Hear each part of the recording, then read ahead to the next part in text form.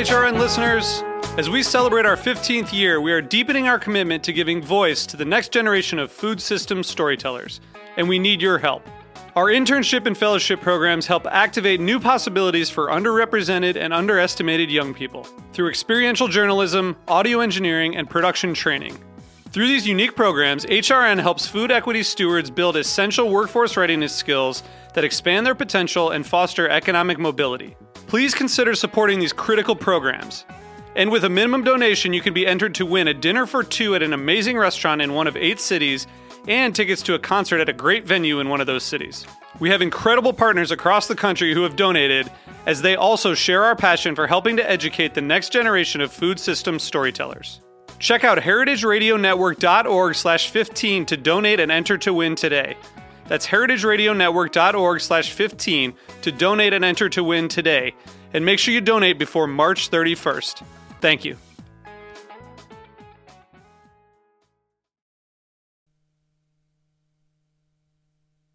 Today's program is brought to you by Heritage Foods USA, the nation's largest distributor of heritage breed pigs and turkeys.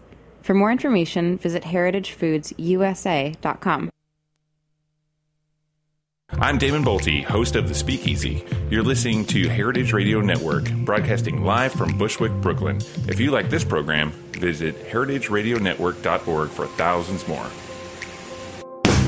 Your love is chloroform perfume. Just one whiff and you start to swoon. Now tell me. Welcome to Love Bites, coming at you live from Heritage Radio Network. Today is Monday, February 15th. I'm one of your hosts, Jacqueline Raposo. I write about people who make food.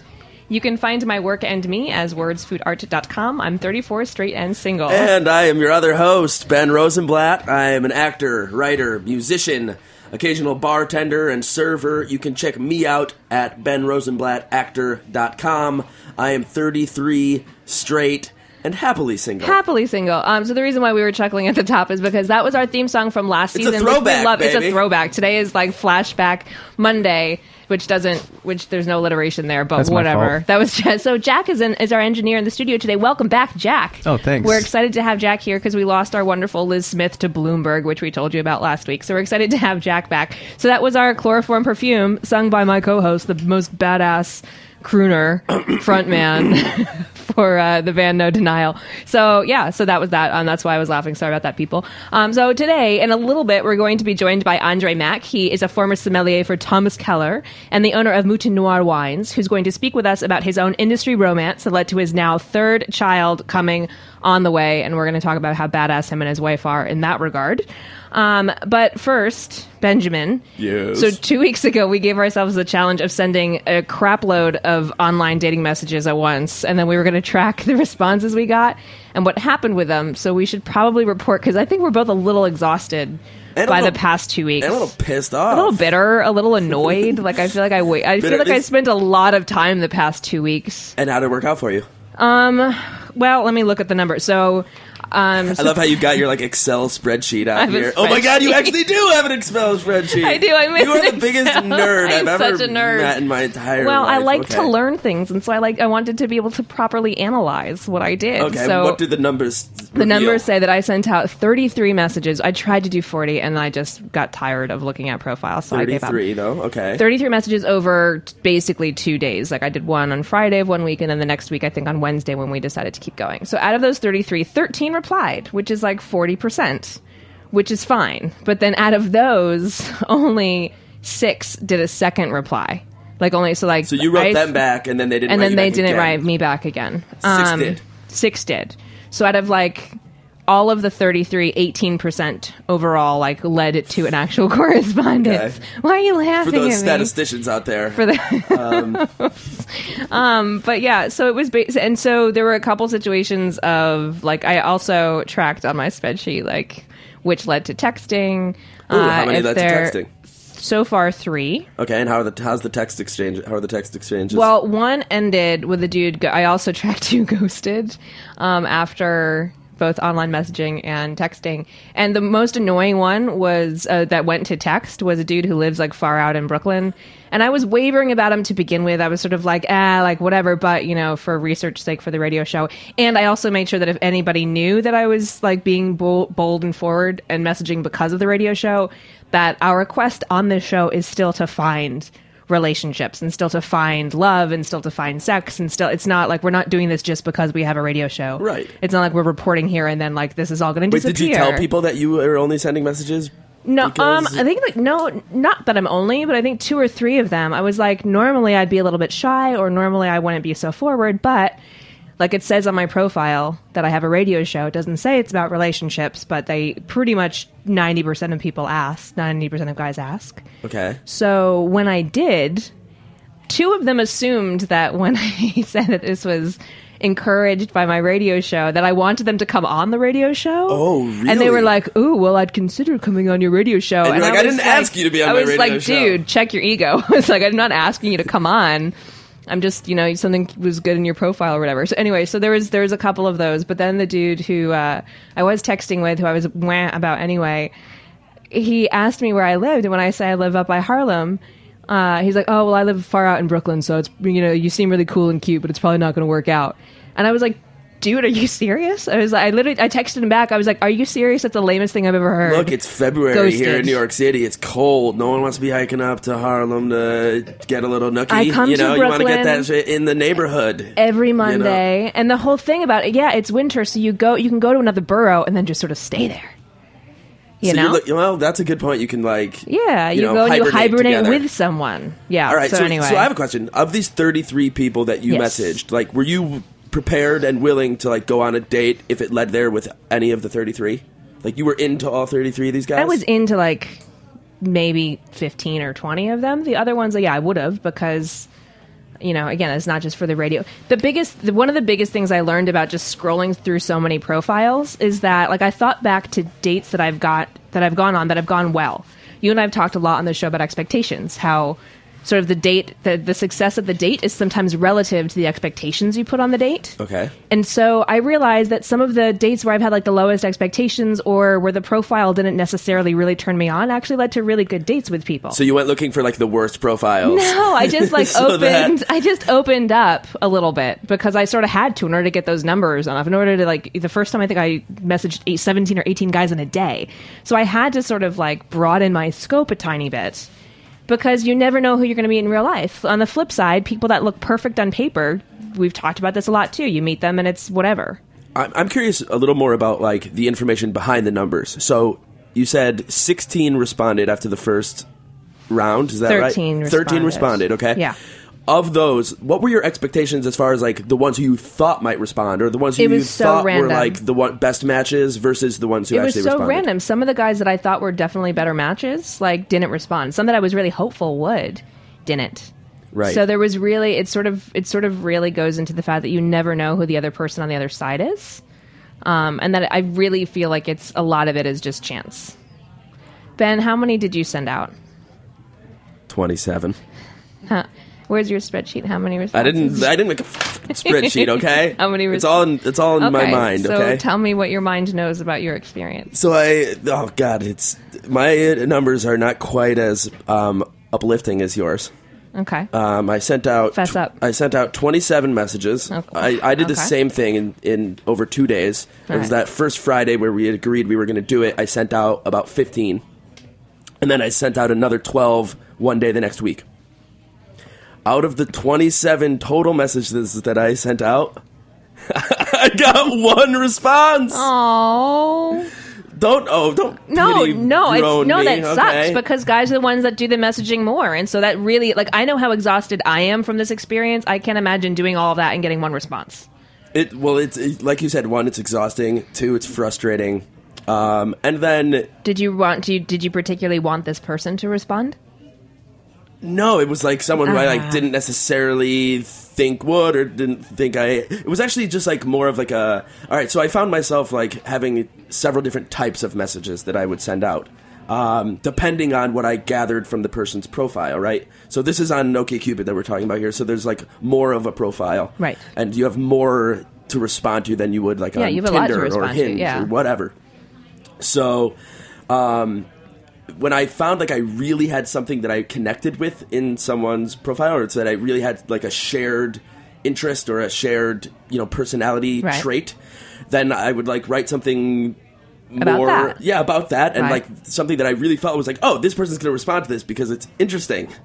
And I know this person is interesting, and they don't. And then when it's like just like a toss off, and it's just like, all right, this person, there's nothing really here for me to. But she's cute, and so what that the was hell, me branching out. I did a couple of those for that reason, and like that's actually where I feel like, well, I got one response, but that's what the one response was. It was just like a flirty, casual, like non sequitur. And how are you still messaging with her? No, so that lasted like a couple messages and died. So we've talked about how hard it is in general for men because of the fact that you spend time combing profiles and writing than women do. More of a numbers game, right? Too, I feel like. Well, which I didn't honestly, which I wasn't sure about until I did this, and I was like, 40% is more than what you had told me in the past your sort of average was. And I don't think that we're unique to this. I don't think that this says anything about us particularly. But what is from doing this at once and actually just sort of doing it as a project, what is your greatest takeaway? How do you feel? Are you going to try to do anything differently? Well, I wonder a couple things. One is like, do I need to alter my OkCupid profile a little bit to something that's going to like garner me more responses? Do you think you do? I don't know. I don't think so. That's the thing. I don't think so. I think I don't know. You were going to say you think your profile was fine, and you got 40% response. But I'm not sure how much that matters. I don't know. I'm saying. I didn't put mine in Excel, so I don't have the exact number on the ratio. But I mean, like, I don't know if that matters so much unless you put.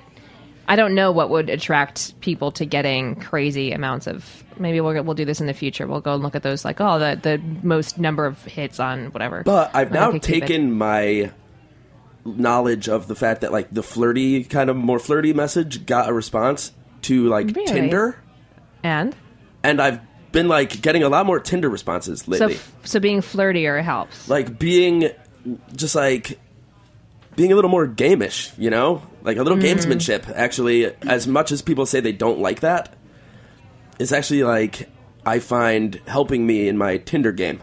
For all of my little columns and things, I did not think about it that deeply because my messages were so widespread. Some of them were like specific and cute. Some of them were just really quick. Some of them were whatever, just to get a message out. And I feel like it was sort of pretty like the response rate was sort of pretty similar. But how do you feel? How do you feel about the fact that you sent 27 messages out and got one response? When you put about it like that, I feel dating. like shit. But like, I don't have intense feelings about it. I don't really have a strong feeling about it at all. I'm more feeling like I am a little annoyed by online dating, and just like I've always felt, obviously, as we've talked about a number of times, that meeting people in person is much better and much more effective. And so I'm like not totally bummed out about it by any stretch, and just like I'm eager to kind of like meet people in person again and kind of like over sending messages for a little bit. But I'm like, talking to a few people on Tinder now, so maybe I'm like done with OkCupid for a little bit and back to. See, I tried after last week or the week before when you even mentioned that you're on a couple of sites at once. I tried that and for like a day and I couldn't do it. I just get too. It's too much. It's too like having. I signed up and then did not use that Coffee Meets Bagel one, and I was on Hinge for like 5 seconds, and it's ugh. Too much. Like what? Like you get like emotionally invested No. in it I'm tired of all the little icons on my phone that I have to constantly keep on checking in with. Like because for work I'm on Facebook and Twitter and Instagram, and I'm married to my computer because that's how I work, and so I have to upload things to several of my clients' servers. So like I'm on the computer all the time, and I was actually even more annoyed by this project because it kept me on the computer more. Actually, like looking through profiles and sending messages. Like I'm tired of being married to electronics. So I was like, if I have one dating site that I can at least focus on, then I am not more scattered on 3 dating sites. So that lasted pretty much a day. But my thing now is like I've got 2 or 3 potential dates coming up from this. Nice. Okay. But I'm so just exacerbated by the whole thing. Like, I'm in the same thing. I mean, we've also known since we've started the show, I've like quit OkCupid like 3 times. I'm like, I'm done with it. And then a month and a half later, I was like, damn it, we have a radio show about dating. I have to be trying to date. But you can date and you can try meeting people in person. I know that's true, except we've also talked about how I'm sort of like, I spend a lot of time and I don't go out as much as I used to, especially not in this weather. You know, it's cold. It's snowing again in New York City. So do we need to go out, you and I, and wingman for each other? Yeah, I know. Yeah, we do. We've talked about this. So I think when the city starts to thaw and you get back from a big project for yours that I'm sure we'll talk about before you leave, I think we need to set up a wingman challenge. Because, yeah, I'm tired of meeting people online. And we'll see. I mean, I do have 3 potential dates coming up. But I think my biggest takeaway was both that I can spend less time messaging, broaden my scope a little bit because of the whole, like, you never know who you're going to meet in real life. Actually my biggest takeaway was that it made me bolder. It made me like, I messaged guys that normally I would have just bookmarked. I even messaged a guy that I'd met years ago. When I was a private chef, his parents were friends with my client. So we'd met in person, actually, like he'd come to the Hamptons house where I was cooking. So I looked like shit. So he did not message me back, but it was one of those because he saw me, you know, being a cook in a kitchen in the Hamptons in the summer. But he had a great profile. And so, like, normally I never would have messaged him because we met in real life. But because of this, I was sort of, like, emboldened to be like, screw it. Like, what do I have to lose? Exactly. Going back to Polly Cooks, like, what do I have to lose? No, he didn't. And I was disappointed because I was like, wait, did he just see me as, like, the cook in the kitchen? Oh, well, which is perhaps possible, but also it's awkward. Like, that could have just been an awkward thing. It might have just been awkward because his parents know my former employers. Anyway. My final takeaway is that I am, like, way, way, way sexier than 1 response out of 27 messages. True. Completely true, ladies. And, like, so true. Fuck the internet. Wow. That's bold. There it is. That's a bold statement. Right so on I the think, table. yeah, I think we're going to go to break in a second. But Ben, what do you have to tell us before we go on a break? Well, speaking of not getting responses. Speaking of not getting any responses, we are extending. You guys, it was like Valentine's Day yesterday, and we're feeling very sad by the lack of in our lives right now. We are extending the contest for a copy of the book Unrequited by Lisa Phillips. And we're keeping it open for another week because not a single person has entered the contest. Not one of you. We know people listen. So if you followed us on Twitter or on Facebook or on Instagram, which many of you have to send us a message about unrequited love with the hashtag unrequited to receive a free it's a free book and it's killer. It's an amazing book. So get on it and we will send you a book. And nobody has done it. So like if you're questioning, like all you have to do is send us a tweet. And you'll probably win the book. Just do it right now and you'll be the one. Yeah, okay. Go. All right, did you do it? Great. Also, we have an amazing lineup coming up for the next month and beyond here on the show. It's insane the people we have coming up. Please do yourselves a favor and check that out on lovebitesradio.com. I'll be up like tomorrow or Wednesday. I'm going to just put the rest of our season up so you'll be able to see everybody who's coming and when they're coming. Brilliant. Which is exciting. Brilliant. Yeah. In the meantime, we're going to take a quick break and we will be right back with Andre Mack.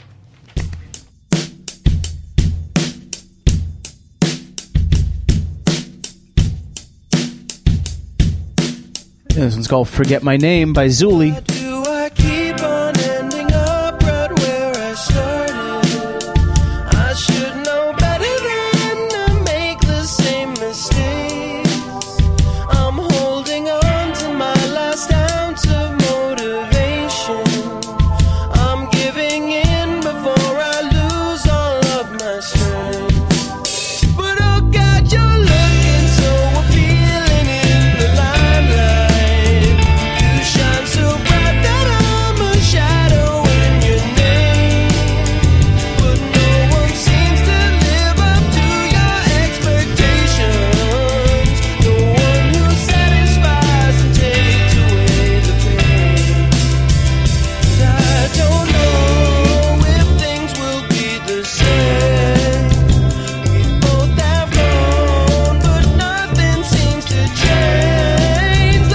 Hello out there, it's Steve Jenkins. I'm with Fairway Markets. White Leghorn, Red Wattle, Bourbon Red, Navajo Churro. Well, these aren't names you're likely to hear at a Fairway butcher counter or any other counter today, but before the rise of factory farming, you would have. And at Heritage Foods USA, you still do. Heritage Foods USA exists to promote genetic diversity, small family farms, and a fully traceable food supply. You see, we believe the best way to help a family farmer is to buy from them. And Heritage Foods is honored to represent a network of family farmers and artisanal producers whose work presents an immeasurable gift to our food system and to biodiversity. The meat we celebrate, whether it's heritage turkey, Japanese steaks, Berkshire pork, or Navajo churro lamb chops, is the righteous kind from healthy animals of sound genetics that have been treated humanely and allowed to pursue their natural instincts. It's a simple fact. Animals raised according to this philosophy taste better. And as we like to say, you have to eat them to save them. Visit us at heritagefoodsusa.com for more information. Good to know. We are back with Andre Mack. Andre Mack is a very busy businessman. He was a sommelier for Thomas Keller at both the French Laundry and Per Se. He founded Mouton Noir Wines, which means black sheep in French, which supplies both to restaurants and retail stores in the United States and around the world. He owns the design firm Get Fresh Crew, which designs wine labels, coloring books, and t-shirts with really funny wine puns on them. And he has 2 children and a third on its way any minute with his wife, Phoebe Damrosch, who he met through work. Welcome to Love Bites, Andre. Yay, yay. We're glad to have you here. Hey, thanks for having me. This is really great on this cold, snowy day. Freezing I out. think of another place I'd rather be. So you brought something to warm us up. Why don't you tell us what we're about to start drinking? It's one of your wines, right? Yeah, totally. This is Oregon Pinot Noir. This is a new company I started called Vine and Supply. Wait, it's a new company? Yeah, so it's new. How is it a new company? This is new. This is not part of our Mouton Noir lineup. This is something different that we're doing. We're working with some different vineyards based in the Willamette Valley. This is called Vine and Supply. This is 2013 Pinot Noir. When I talk about Oregon Pinot Noir, I like to talk about it being the best of both worlds, right? It has that fruit that you associate with California, meets that terroir, the taste of the land that you associate with the old world. And it meets in this place called the Willamette Valley. And they make delicious wines out there. Yes, they in do. general. Yes, well, they one do. I was gonna pop ahead for this question. I'm gonna bring it here first. So one of the things about your company that I love is that you've got a really fun way of describing your wines on your website. In general, your work is very fun and very accessible. Most of your wines are really affordable. You've got a lot of $15 wines on your profile. So you described your Love Drunk wine, which is, I'm sure, very big in February, as follows. The 2014 Love Drunk is an intoxicating rosé. Much like new love, it clouds the brain, causes eyes to sparkle, cheeks to glow, blood pressure to rise, and lips to pucker. You talk with your horseshoes and hand grenades wine that think cherry pits and leather whips. Your prices, like I said, are affordable. So what in general with your work do you want your wines to be contributing to the culture of wine, of people drinking wine? That it's inclusive of everyone, and everybody should enjoy wine. Wine is part of a lifestyle, and it's not this elitist thing that it's been for many years for most people. And I think that you can really be into wine and not wear a suit. Right, you know what I mean. Right. I think there's this misconception for a lot of people that think that wine is held in high esteem. I mean, I hold it in high esteem, but I think it's fun to kind of drink it straight out of the bottle on the golf course too. How did that come to you? Because you worked at Per Se and at the French Laundry, which are not necessarily the everyman's restaurants. Correct, but part of my journey as a sommelier, I feel like that you had to master all the rules, and not to say that you master everything, but you have to, in order to break rules, you have to master the rules. And so for me, I felt like I was in Texas, and I was trying to find my way and learn more about wine, and that journey took me to the French Laundry in California, and then ultimately here to New York. But if I was going to be a rule breaker, I felt like I needed to learn the rules. And so Per Se was a really great place for me to learn very fast and to taste a lot of different wines from around the world. Are there any rules that you feel like you learned on that journey that are unbreakable? Ooh, good question. No, I pretty much shit where I eat. You've broken all. Totally. Speaking of that. What's your favorite rule to break? Oh, man. Technical, we never presented corks. I thought that was kind of a stupid thing to do, right? Like, if we're the professionals, so... I mean, if a guest asked to see a cork, then we would present it. But other than that, forgive me, why would you need to see a cork just to know that, you want, the process of opening the bottle? Or well, the cork there's lots of different ways. People wanted to, they want to check the authenticity of the wine. You can check to see if it's been stored properly. Been eroded at all. Yeah, you can check all these different things. But the fact is that if you trust us enough right? In a restaurant like Per Se, it was about trust, and lots of people, people turned it over to the sommeliers and to the staff there. We just never presented corks. That was just a thing. If we're the professionals, we just didn't do that. Well, speaking of Per Se, I have to ask since I have you here. Yeah. So a couple weeks ago, for those of you who are listening who don't know, Per Se is one of New York City and the world's best restaurants, and it was demoted from 4 stars from the New York Times to 2, which is very drastic. And a lot of people in the hospitality industry have come out with their varying responses. So I'm not going to ask you for your opinion on that specifically, but as someone who's worked on both that part of the industry and also with the work you're doing now, what can someone never forget about service when you are working at the top of your industry? Because a lot of the critique was about the service. So what do you, as now a business owner and a sommelier, what does someone can never forget in order to stay at the top?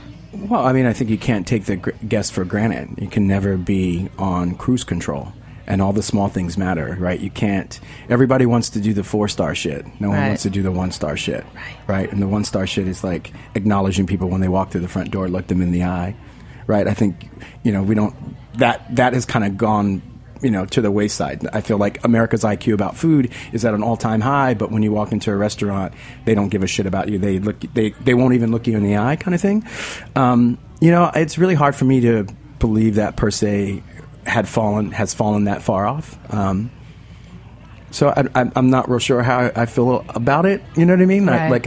I read the review a couple times, and I took some of it with a grain of salt and just kind of kept it moving. I have some friends there that still work there, and they still have their jobs. So that's good. We're glad for that. Totally.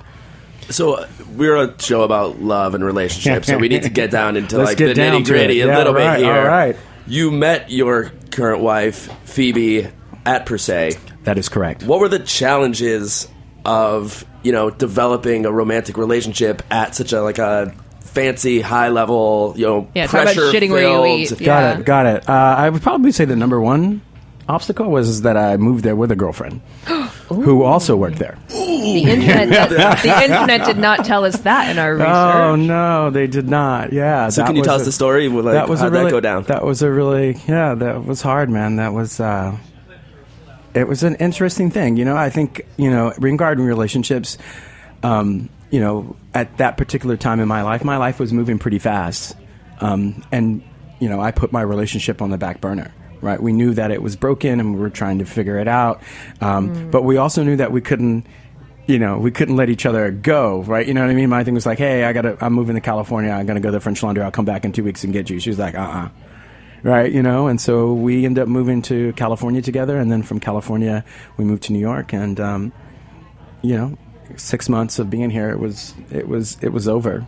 Had you already realized that you had feelings for Phoebe? Was there a crossover? Yeah, I think there was a crush. She walked in the restaurant the first day of training, and I was like, "Who's that?"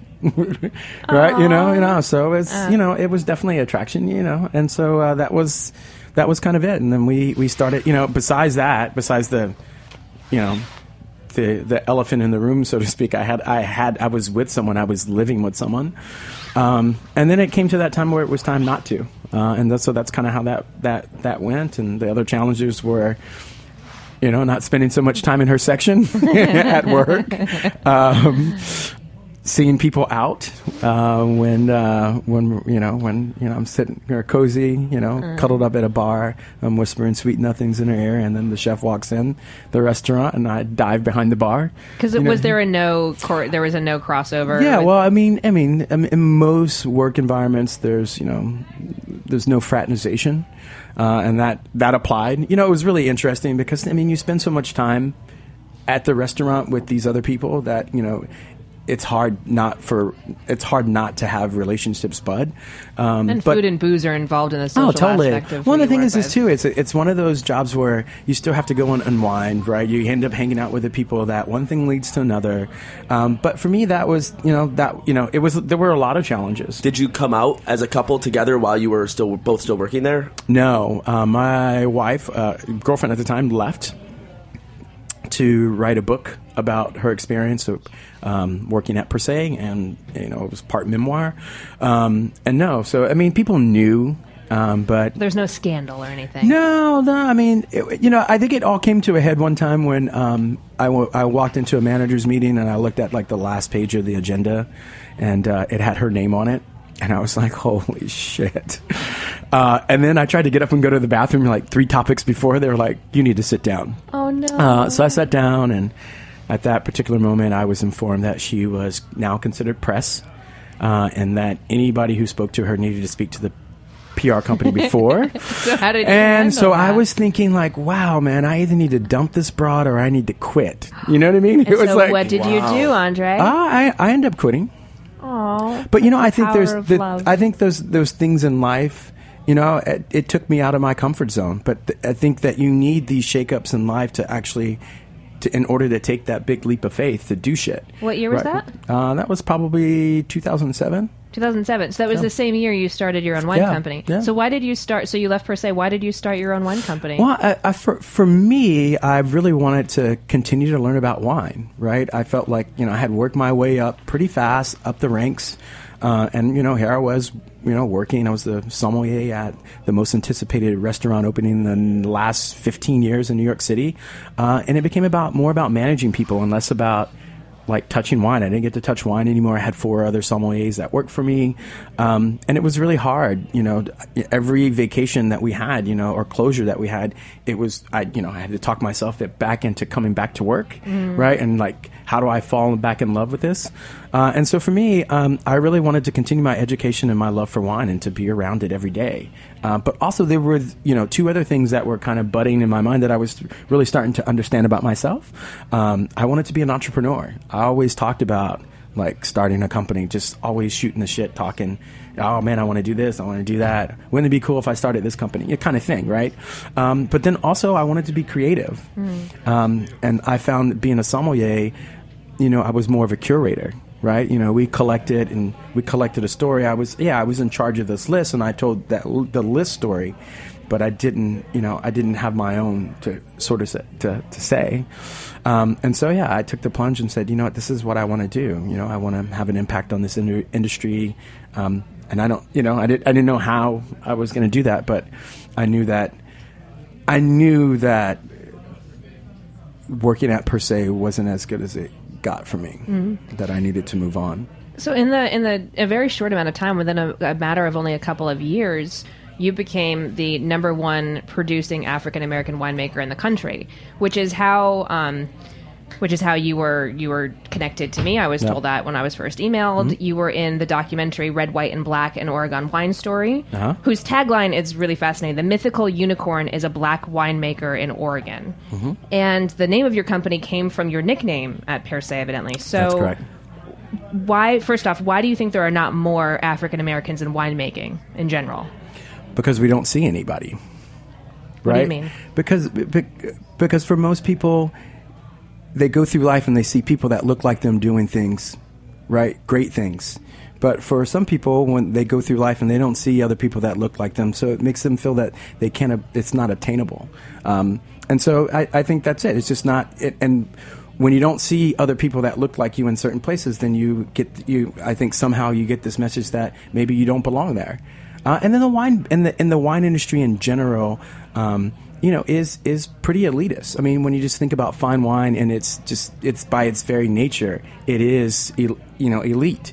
And so you just don't see a lot of that, and like. It's so funny because you say, in a very short period of time, but African Americans make up 0.01% of total production, right? So it's not this. It doesn't take much to be. It wasn't that. this big ladder that you. No. I mean, it was. I mean. In general, as far as what you had done. Yeah. Well, and in general, 5 years, you look at and say, to be able to build a company with. From receivables with no real investment or money, and I didn't go out and start a business plan, and you know what I mean, and like paid myself 6 figures, right? I lived hand to mouth, right? There were plenty of times that I had to go back and bartend to kind of make ends meet, but yeah, you just don't see a lot of people like me in the wine business, and I'm happy that for those people that it matters to see people like that look like themselves, that it's me. So how did you become the trailblazer in this way? How did you you didn't see yourself. How did you find yourself in the industry? How did you get there? What gave you the inspiration or courage? You know, I mean, it's for me. It's just not about this industry. I mean, it's my life, right? I mean, I face the same obstacles that I would face, you know, if I was doing something else, just walking down the street, walking into the store. You know what I mean? So for me, I don't know, man. I worked in restaurants. I was really in restaurants. I think at the beginning, I saw a lot of glamour. I saw glamour in it. Like, you know, you worked at a restaurant, you're like, wow, like always almost always like the best dressed person working in the restaurant was a sommelier. It was a wine guy, and he was like prancing around the dining room. You know what I mean? Opening bottles of wine. I was like, it's a very sexy thing to be like watching these sommeliers. I was like, I want to do that. Wait. So you get paid to drink, open these bottles of wine, and do all these things. So it was. I think it was a little bit of that, and then when it really got down to tasting wine, I was just blown away. I mean, you know, it's just not.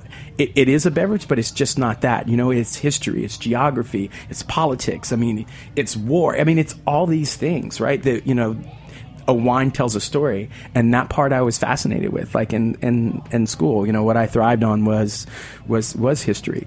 You know what I mean? History was something really fun for me, and so that was the connection. And once I got it, I didn't let go. You know, that was like I officially caught the wine bug, and that was just it.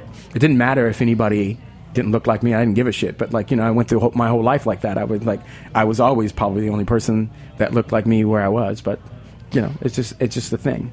So my perspective on all this has been from the media side. Like, I've done hundreds of interviews with mostly chefs, and it's always interesting speaking generally with women or minorities about the fact that they're often highlighted as being a female chef or a minority chef. Mm-hmm. And I've gotten both sides of the coin as far as like, I just want to put my head down and do my work. It does not matter to me that I'm a woman. I don't want to be talked about as a female chef. I want to be talked about as a chef.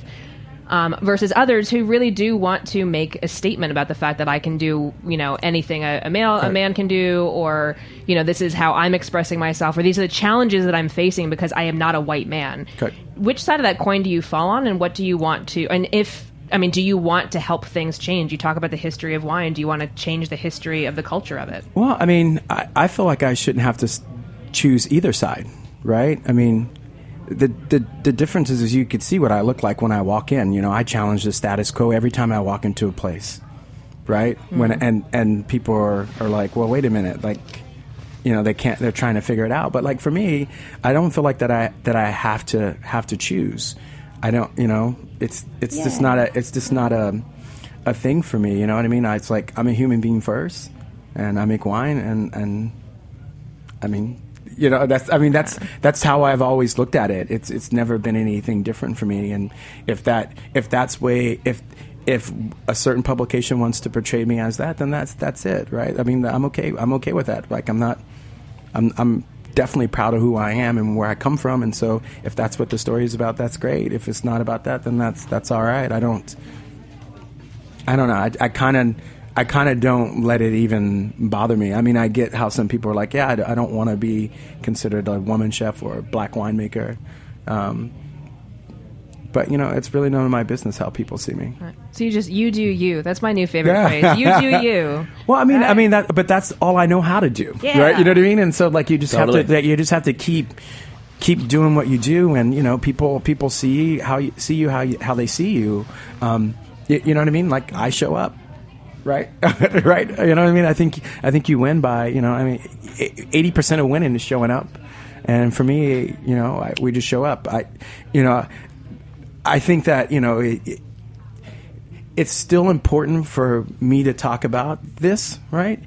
Only because of how people's reaction to me when I travel.